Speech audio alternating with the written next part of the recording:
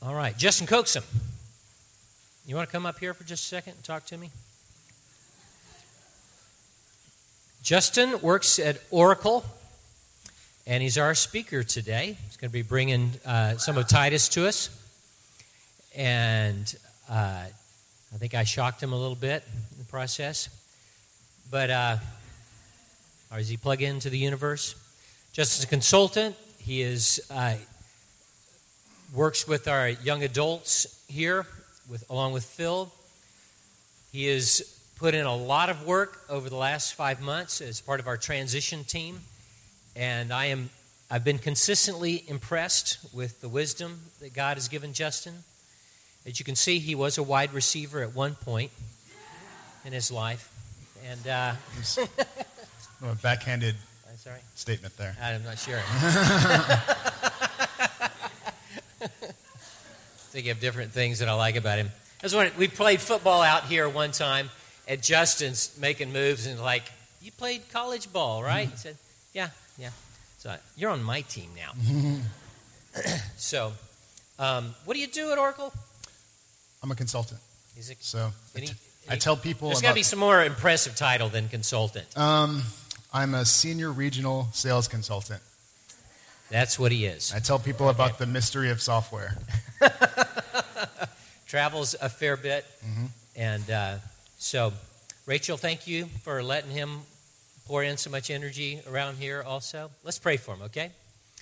Lord Jesus, we thank you that your word is rich in Justin, that this didn't start yesterday. It's his parents' investment in his life and faithfulness to you and for many years. We ask that you draw old and new things out of his soul and out of your word in this whole process. So cover him, Lord. We commit to you to be listeners that obey your word. In Jesus' name, amen.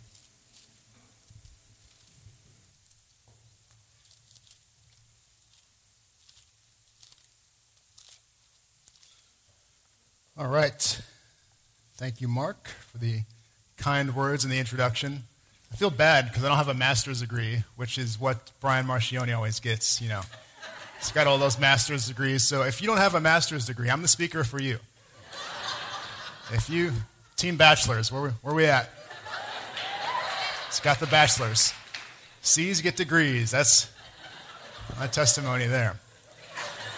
So, all right, well, now that that's out of the way, we've been in a series going through the book of Titus, and I'm going to wrap that up today. We're going to be looking at Titus chapter 3.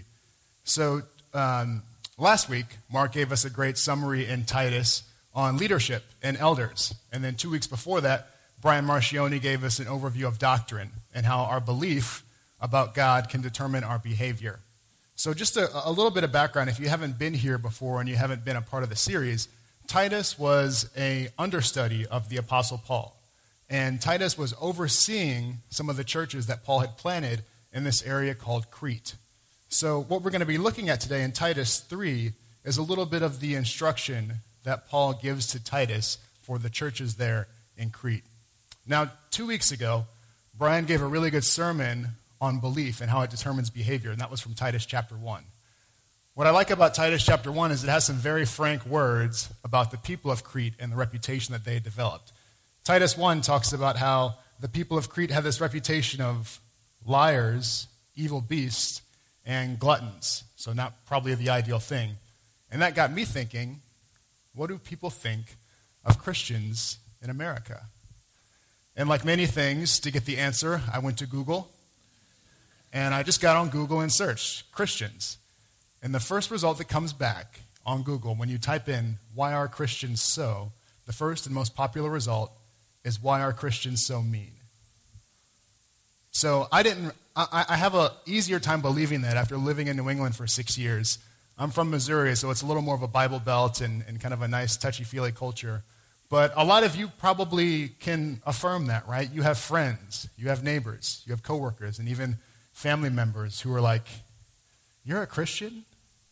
Like, aren't they bigoted and homophobic and intolerant and all types of other things? So what we're dealing with here as Christians in America is pretty similar to what the people of Crete were dealing with. We're dealing with a bad reputation. So the question is, how do we reverse that? How do we stem that trend? And to borrow a phrase, how do we make Christianity great again? You know, when I say great again, I'm not referring to going back in American history. I'm talking about going back to the Bible, going back to the New Testament and living out some of the values that are there. What if when people got on Google and they searched, the first result that came back was, why are Christians always taking care of orphans and widows? Why are Christians so graceful? Why are Christians always asking to pray for people? So, talking about getting back to the Bible, not getting back to some golden age that didn't really exist in American history. But the answer to this question, I think, is found in some of Paul's instructions to Titus in Titus chapter 3. So there's this theme in Titus 3 about good works. And if you haven't read Titus 3, just kind of think with me for a minute. What do you think Paul was meaning when he's saying in Titus 3 that people should be devoted to good works? If you're like me, you might jump straight to, oh, he's saying we need more people as full-time missionaries, or we need more people in ministry, or maybe nonprofit or charity work. And those are all awesome things. So if you're doing those, great. That's really good, and we need certainly more of that. But what's interesting in Titus 3 is the instructions he's giving are more suited towards people like me and probably a lot of you who work full-time jobs, who have kids and have bills to pay and are kind of feel like you're just trying to get through the grind. He's giving instructions to people who are everyday normal people. And we play, us everyday normal people who are software consultants or accountants or nurses or stay-at-home moms or college students, we'll play a vital role in seeing God's kingdom advanced and in reversing the trend and seeing Christians be known for what's in the Bible and not this reputation we've developed. So, what we're going to look at today with these good works, I want us to be careful because as you read through passages like Titus 3, you can kind of see the morals that he's laying out and you can look at those and say, oh yeah, those are good things that Christians, much less anybody else, should aspire to. What we're going to look at, though, today in Titus 3 is the unique challenge that he's giving to the church about how they can reverse this bad reputation, and we'll also look at what it looks like when the grace of God is what drives our devotion to good works. So, Titus chapter 3, verses 1 through 11 is where we're going to focus our time today. If you have your Bibles or your smartphones, open up to Titus 3, and we're going to look at verses 1 through 11.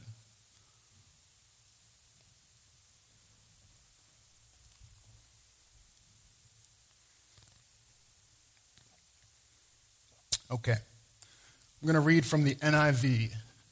This is what God's word says. Remind the people to be subject to rulers and authorities, to be obedient, to be ready to do whatever is good, to slander no one, to be peaceable and considerate, and always gentle towards everyone. At one time, we too were foolish, disobedient, deceived, and enslaved by all kinds of passions and pleasures. We lived in malice and envy, being hated and hating one another. But when the kindness and love of God our Savior appeared, he saved us, not because of the righteous things we had done, but because of his mercy. He saved us through the washing of rebirth and the renewal by the Holy Spirit, whom he poured out on us generously through Jesus Christ our Savior, so that having been justified by his grace, we might become heirs, having the hope of eternal life. This is a trustworthy saying, and I want you to stress these things so that those who have trusted in God may be careful to devote themselves to doing what is good. These things are excellent and profitable for everyone. But avoid foolish controversies and genealogies and arguments and quarrels about the law, because these are unprofitable and useless.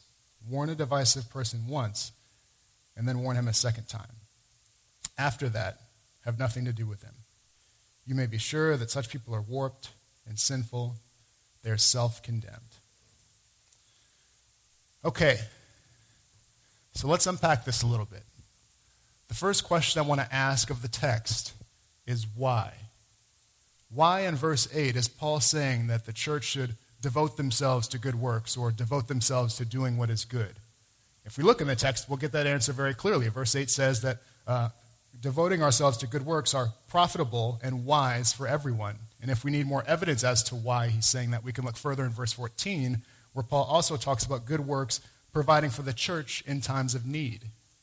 So now the next question is, what's unique about that? Are these just moral things that we can do and then move on with our lives? And how does the grace of God drive our devotion to good works? To answer that question, we next need to ask, what? What is Paul saying when he says good works? I have to kind of reprogram my brain because every time I've thought through this, I'm thinking that he's saying, oh, just do good works. Do these things that I'm telling you in this text. When actually the text says we should devote ourselves to good works. So now we have to ask the question, what does Paul mean with this word devote? So the Greek, which is the original language of the passage we're reading, the Greek word for devote has a couple different root meanings of it. One of them, it means to maintain. If you're reading the King James today, you'll see that it says to maintain good works. Maintain just means like preside or watch over, almost like you would maintain a garden or plants, which I'm terrible at maintaining. All my plants die. But one of those root meanings means to maintain. The other root meaning means to stand in proper rank order, almost like a military would have a chain of command, and you need to be in the proper order. I think those root meanings illustrate a point that Paul is making in this text, that we need to be people who do what's in the text and are practitioners of good work, but we also need to be people who have a proper perspective about our good works and have the proper order as they relate to Jesus. So this reminds me, these kind of dual meanings remind me of what Jesus said in Matthew 15:8 when he was referring to the Pharisees. Jesus said that there are these people that honor me with their lips, but their hearts are far from me. So what might that look like in our context? We just got done honoring God with our lips. We just sang some awesome worship songs. That was great. But if I could look into my heart, into your heart, into everybody in here's heart, I might see that some of you are here today because it's what you think your parents would want you to do. Some of you are here because your friends are here. Some of you are here to protect your reputation, and you just don't want to answer questions about not being here, so you come every Sunday, right? So those things aren't necessarily bad, but if Jesus isn't in that equation, then we are in danger of being the people that he described in Matthew 15:8, people that honor him with our lips, but our hearts are far from him. So now, we have to ask the question, how? How do we devote ourselves to these good works that Paul is describing?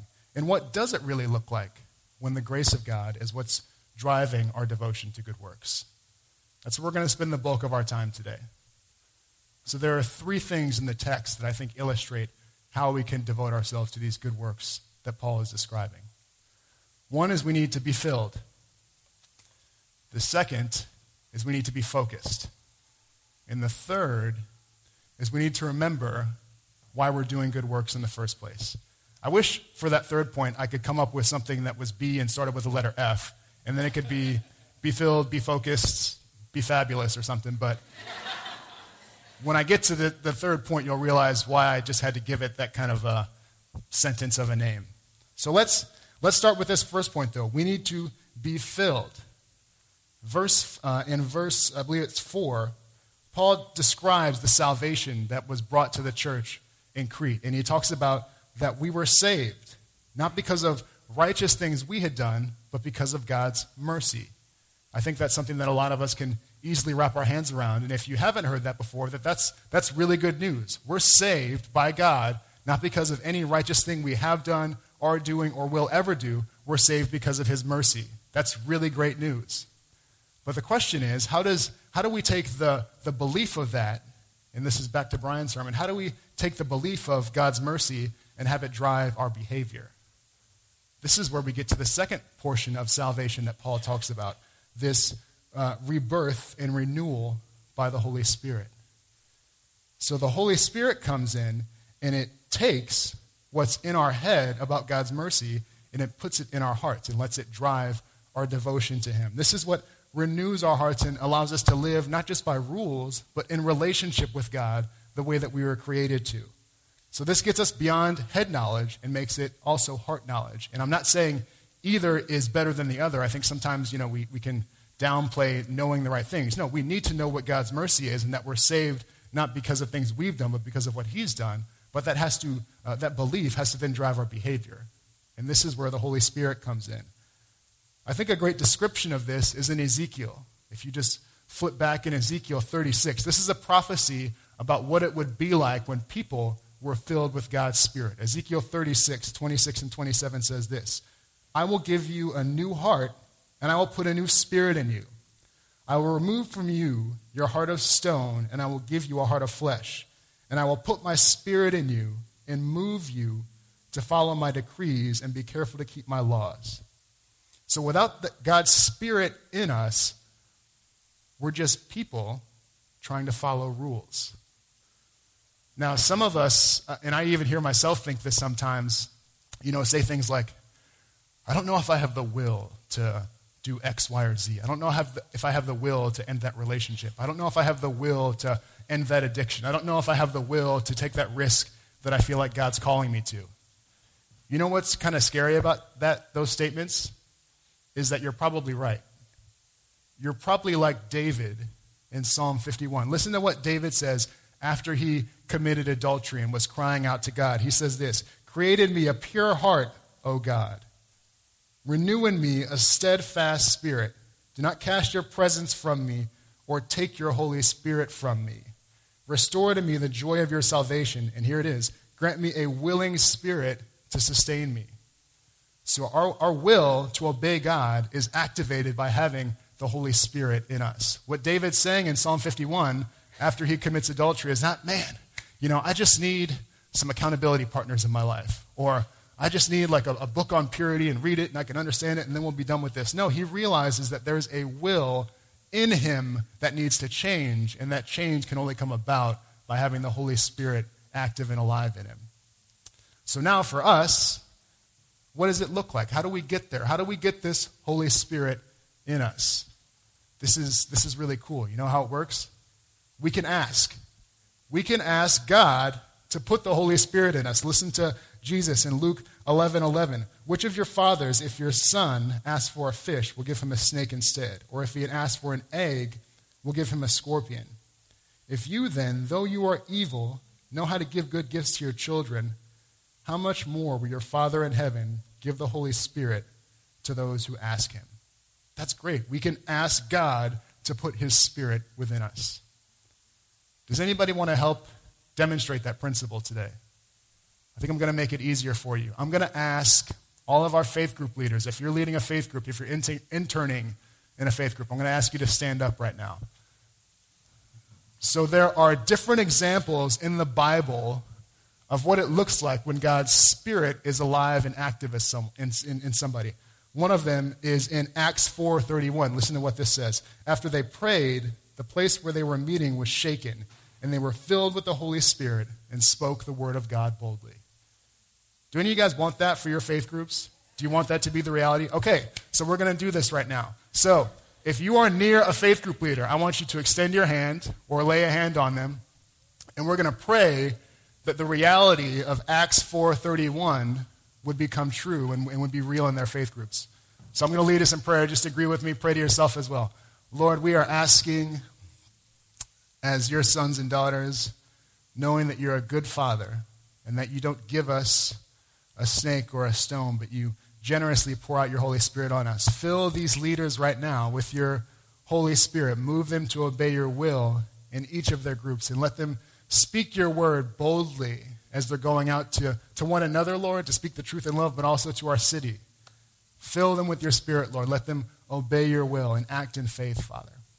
We are grateful for these leaders, for the role that they play in our church, and for the role that they see in your kingdom being established. Fill them with your Spirit right now. In Jesus' name, amen. Okay, so you might be thinking, is this Holy Spirit that I just described, is it just for people who are doing kind of churchy, leadership-y things? And the answer to that is no. So let me give you another example. Exodus. This is the first person in the Bible who's described as being filled with the Holy Spirit. It says this: the Lord said to Moses, See, I have chosen Bezalel, the son of Uri, the son of Hur, of the tribe of Judah, and I have filled him with the Spirit of God, with wisdom, with understanding, with knowledge, and with all kinds of skills to make artistic designs for work in gold, silver, and bronze. So if you're an artist, if you like to build things, I want you to stand up right now. If you are a creative person, if you're an architect, if you're a musician, we need you to stand. Some of you are getting a double dose. This is the second time already. So Tim's getting the double portion. So artists, you need the Spirit of God to create excellent work. We're going to extend a hand. Same thing. So if you're near them, extend a hand. Lay your hand on them. We're going to pray for them as well. Lord, thank you that you are Lord of all. You're Lord of all the art, all the music, all the creative designs, all the things that we build. And your excellence is seen by what is made. So we pray for your Spirit to fill these men and these women and these children so that they can create excellent art, Lord, excellent buildings, excellent structures, excellent music that testifies to your glory. Fill them with your Spirit. Remove from them the burden of having to create something that is worth worshiping, because you are worth our worship, and you are creating beautiful art through these men and through these women, Lord. Fill them with your Spirit, Lord. In Jesus' name, amen. All right, so we got one more group. Is anybody interested in seeing justice done in our society and in our world? Does anybody want to see racial injustice come to an end, or economic injustice, or human trafficking, the refugee crisis, right?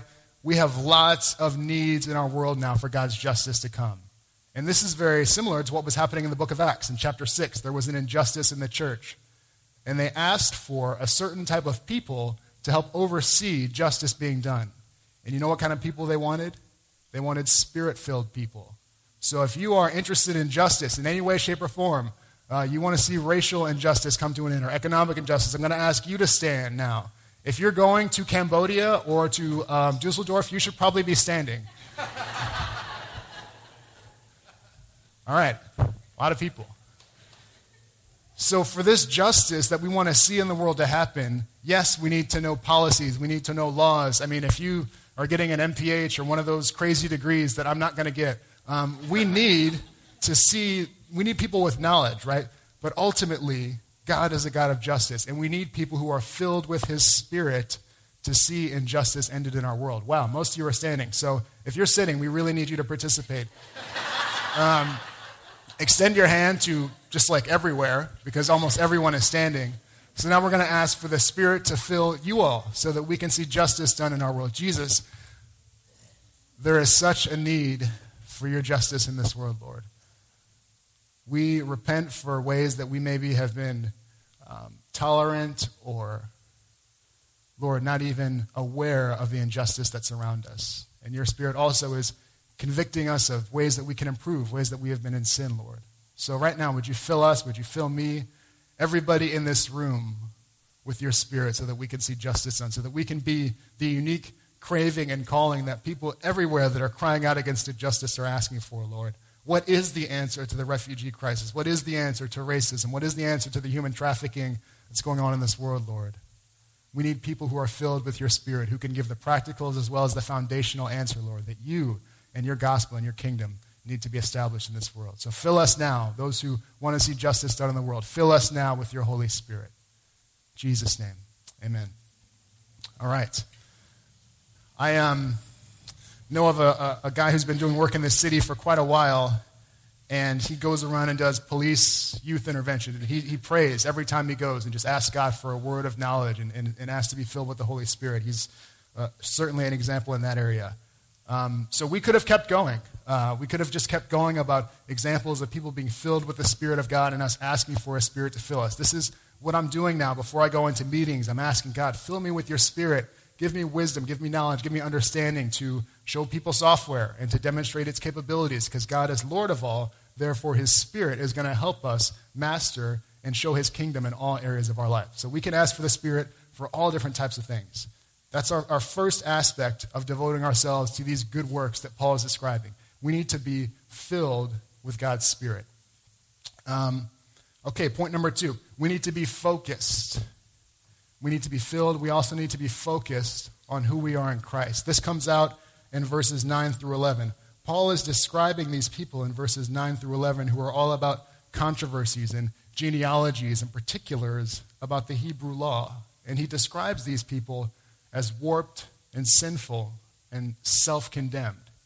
Now, why does he use that word self-condemned? Well, look at the way Paul describes himself in chapter 1.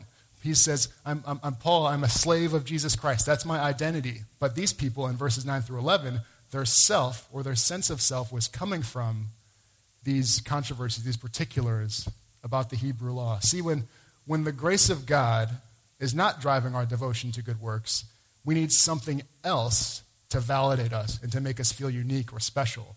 And for these people, it was, yes, we're all about Jesus, we're all about his grace, but also this particular Hebrew law, we need that too, right? So anytime we or somebody else, we position God's grace plus something else as being necessary, that plus something else, whatever it is, that is the idol in the situation. And in this case, it was genealogies and particulars about the Hebrew law, which people probably took a lot of pride in.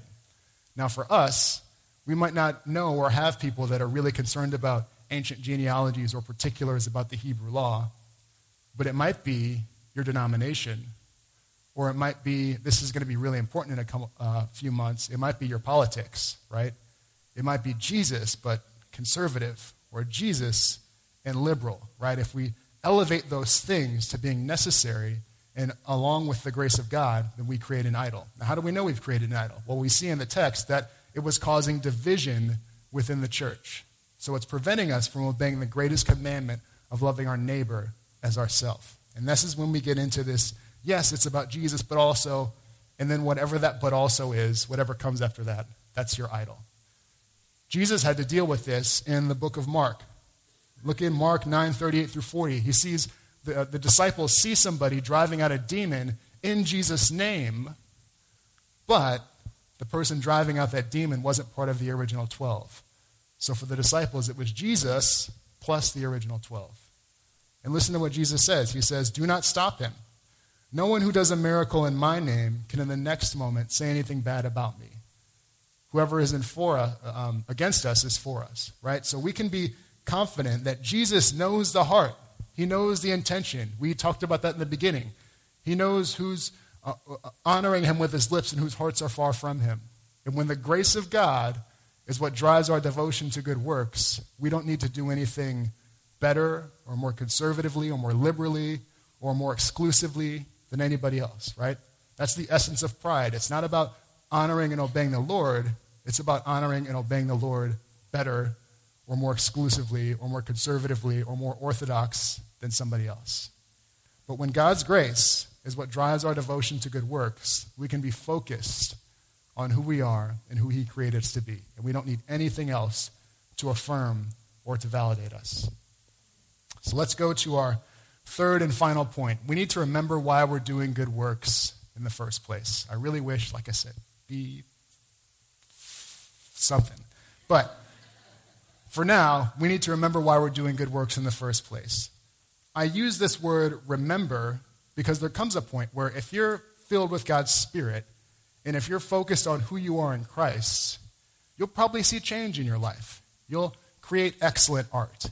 You'll lead an awesome faith group, or you'll see yourself play a vital role in seeing justice established in the world, right? There's a place where we see change, and we want to see change, and we want to see progress in our lives. But we have to remember what brought us from our former state into the state of progress that we're in now. This is exactly what Paul is doing. He says at one time, we too were foolish. We were disobedient. We were enslaved by all kinds of passions and pleasures. We lived in malice and envy, being hated and hating one another. And then he kind of flips it. He uses this phrase, but. And I'm going to tell you what he doesn't say after but. He doesn't say, but, we just got tired of living in malice and envy. It got really old hating one another. Does anybody like hating people? Do you like being hated? Is that fun? There's clear, consequences to the way they were living here. But he doesn't say, we got that good book on purity. We got that accountability in place. We got those tangible, kind of practical things, and that's what turned it around. He's calling them to remember what brought them from their former state. And he says, but when the love and kindness and grace of God, our Savior, appeared. And he talks about his mercy, God's mercy. He talks about being filled with the Holy Spirit. See, we have to remember as we're making progress what actually is making progress in our life, what is helping us make that progress. It's not our practical things. It's not our own will. It's not our ability to pull ourselves up by our bootstraps. It's not our wisdom. It is the love and kindness of God our Savior, his mercy and his Holy Spirit moving us to obey him and his laws and his commands. So for the people of Crete, when they don't remember what brought them out of their former state, what might it look like if they go back to that former state? Well, it might be pretty obvious. Like if you're hating someone and you've forgotten the grace of God and you go back to that, it's fairly obvious, right? The sign of not making progress here can be seen on the surface. But what it also might look like when we forget what brought us to where we are in the first place, it might be a little more subtle. It might be like me at Brighton Blitz a few weeks ago. Brighton Blitz was awesome. Thank you, Jacqueline, for planning that. Thank you for the 100 plus, right? Not hundreds, 100 plus of people from our church who showed up and supported. It was a really impactful outreach to our community. Yeah. So there was one night on Wednesday I was participating in Brighton Blitz, and this particular night we were going out and just handing out flyers, we were knocking on doors, we were inviting people to church, asking to pray for people. And I'm a pretty introverted person. So doing that type of stuff for me is a stretch, to be honest with you. I don't know if I have the will to do that all the time. And the person I went out with, we had our flyers, we were hitting the streets, we were going for it. And we got through about 3 or 4 houses, and honestly, I was losing steam pretty fast. The interactions were awkward. People didn't want to come to church. People didn't want to talk to us. And for someone who's introverted and is really stretching themselves, that can take the wind out of your sails pretty quickly. So after we got through, I think, the 4th house, it was kind of more of the same, right? The lady just didn't want to hear it. The person I was with, I said, okay, can we just stop for a second? And I asked him to stop because, honestly, I was thinking about going home. I didn't live far from where we were doing outreach, and so I was like, man, if I just make a couple lefts, I can just go home and no one's going to know. But I said, let's stop and let's just pray for a second. And I don't really remember what I prayed and what the person I was with prayed. It was probably just 30 seconds. I just thanked God for his grace. I was kind of just, praying one of those generic prayers that you pray when you're desperate. And I remembered in that moment that it wasn't about my will. It wasn't about me mustering up the strength to be out there. And I think in that moment, God's Spirit filled me afresh, and I was moved to obey what I needed to obey. And outreach after that was a lot more joyful. Now, was it joyful because lots of people came to church and there was a revival and tons of people came to faith and I had these cool stories to share? No, not this time. It was pretty much more the same. It was awkward. It was hard. Who likes, it's 8 p.m. and who doesn't expect a large black man at their door at 8 p.m. on a weeknight? So it was awkward, right? But when the grace of God is what drives our devotion to good works, we don't need results to validate us. I think that's significant. When the grace of God drives our devotion to good works, we don't need results to validate us. It's that Jesus plus formula. It's, Jesus and his grace plus results and testimonies that I can share so I can feel validated. We don't need that when we're about the grace of God. So, in conclusion, the 3 things that we need to devote ourselves to good works the way that Paul is describing here. We need to be filled with the Holy Spirit and be moved to obey and walk in a relationship with God. We need to be focused on our identity in Christ and not on secondary things. And then lastly, we need to remember why we're doing good works in the first place. I'm going to think of something that starts with B and the letter F. So if this is the case, if this is true, if the grace of God is really what drives our devotion to good works, I think the question that gets at the heart of this matter for us and for us to think about this week is, how is this going to change how we pray for people? If it really is about his grace and his work and his Holy Spirit coming alive inside of us, our situations and our results and our certain things going the way we think they should, is it really that important? In some sense it is. We're commanded and we can lay our petitions before God and all of that. But if you look at the prayers in the New Testament, if you look at the prayers of Paul and even some of the prayers of Jesus, there's this priority, there's this perspective, like we were talking about. There's this perspective on people encountering the love and grace of God. And you can just hear the depths in which they describe this love and grace that God had for us. And that's what they pray for people. And certainly they do at times ask for results, but there's priority given to God's love and God's grace and the height and the width and the depth and all types of things about God's grace. So in conclusion, I'm actually going out for a response time. I want some of our leaders to come and just pray those prayers over you. The band, if you could, come back up too as well. Let's stand as a congregation. So the verses that they're going to pray are going to be on the screen here, so you'll see what exactly we're praying over you. And I would just challenge you this week to pray these verses. Pray them for your friends. Pray them for your family.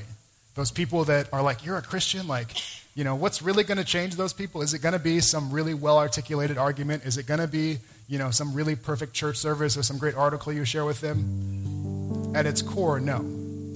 It's going to be the love and the grace of God and the kindness of God that appears to him. That same love and grace and kindness that appeared to me during Brighton Blitz, again, reminding me of what had brought me from point A to point B. So some of our leaders are going to come up right now. We're going to pray these verses over you. And again, I would take them, write them down. I'm challenging myself this week to memorize those verses as well. And let's see what happens when God's love and grace encounters us afresh and encounters our city afresh. Because it is his grace that drives our devotion to good works.